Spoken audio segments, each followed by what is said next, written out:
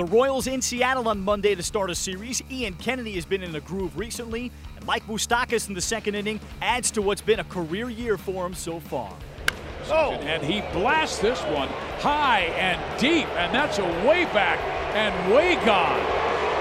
It hit off the windows in the Hit It Here Cafe. Oh, and the Moose calls have erupted. Oh my, they got serious Moose trouble up here in the Northwest. Anyway, Fizz, not gonna bother calling the park ranger. He don't want to hear it. You can't contain the Moose. 2-2 pitch.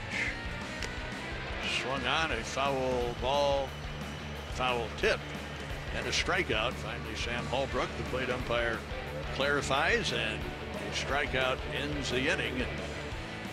Haniger swings and misses at a high fastball. Andrew Moore, 3-2 pitch. Breaking ball belted right field and deep. Back goes Haniger to the fence, and gone. Alex Gordon just got it over the railing. 1 ball, no strikes on Ben Gamble. Line shot up the middle and a dive by Torres, the second baseman, to make an excellent backhanded catch of a line drive off the bat of Gamble. So the Royals, among other things, tonight, long ball and good defense as a result. He quick pitched him and struck him out. And Joakim Soria with his first save of the year and number 204 in his great career. And now we have a little debate between Valencia and Soria. I don't know what that was about. It's about the quick pitch. He got offended that he quick pitched him. Hang with him. You're out. Game's over.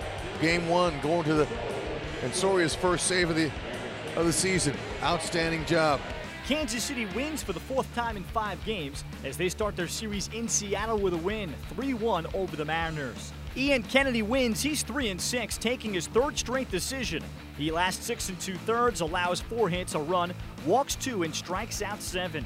Game 2 of the series Tuesday has Felix Hernandez making the start for Seattle. Danny Duffy comes off the DL for Kansas City.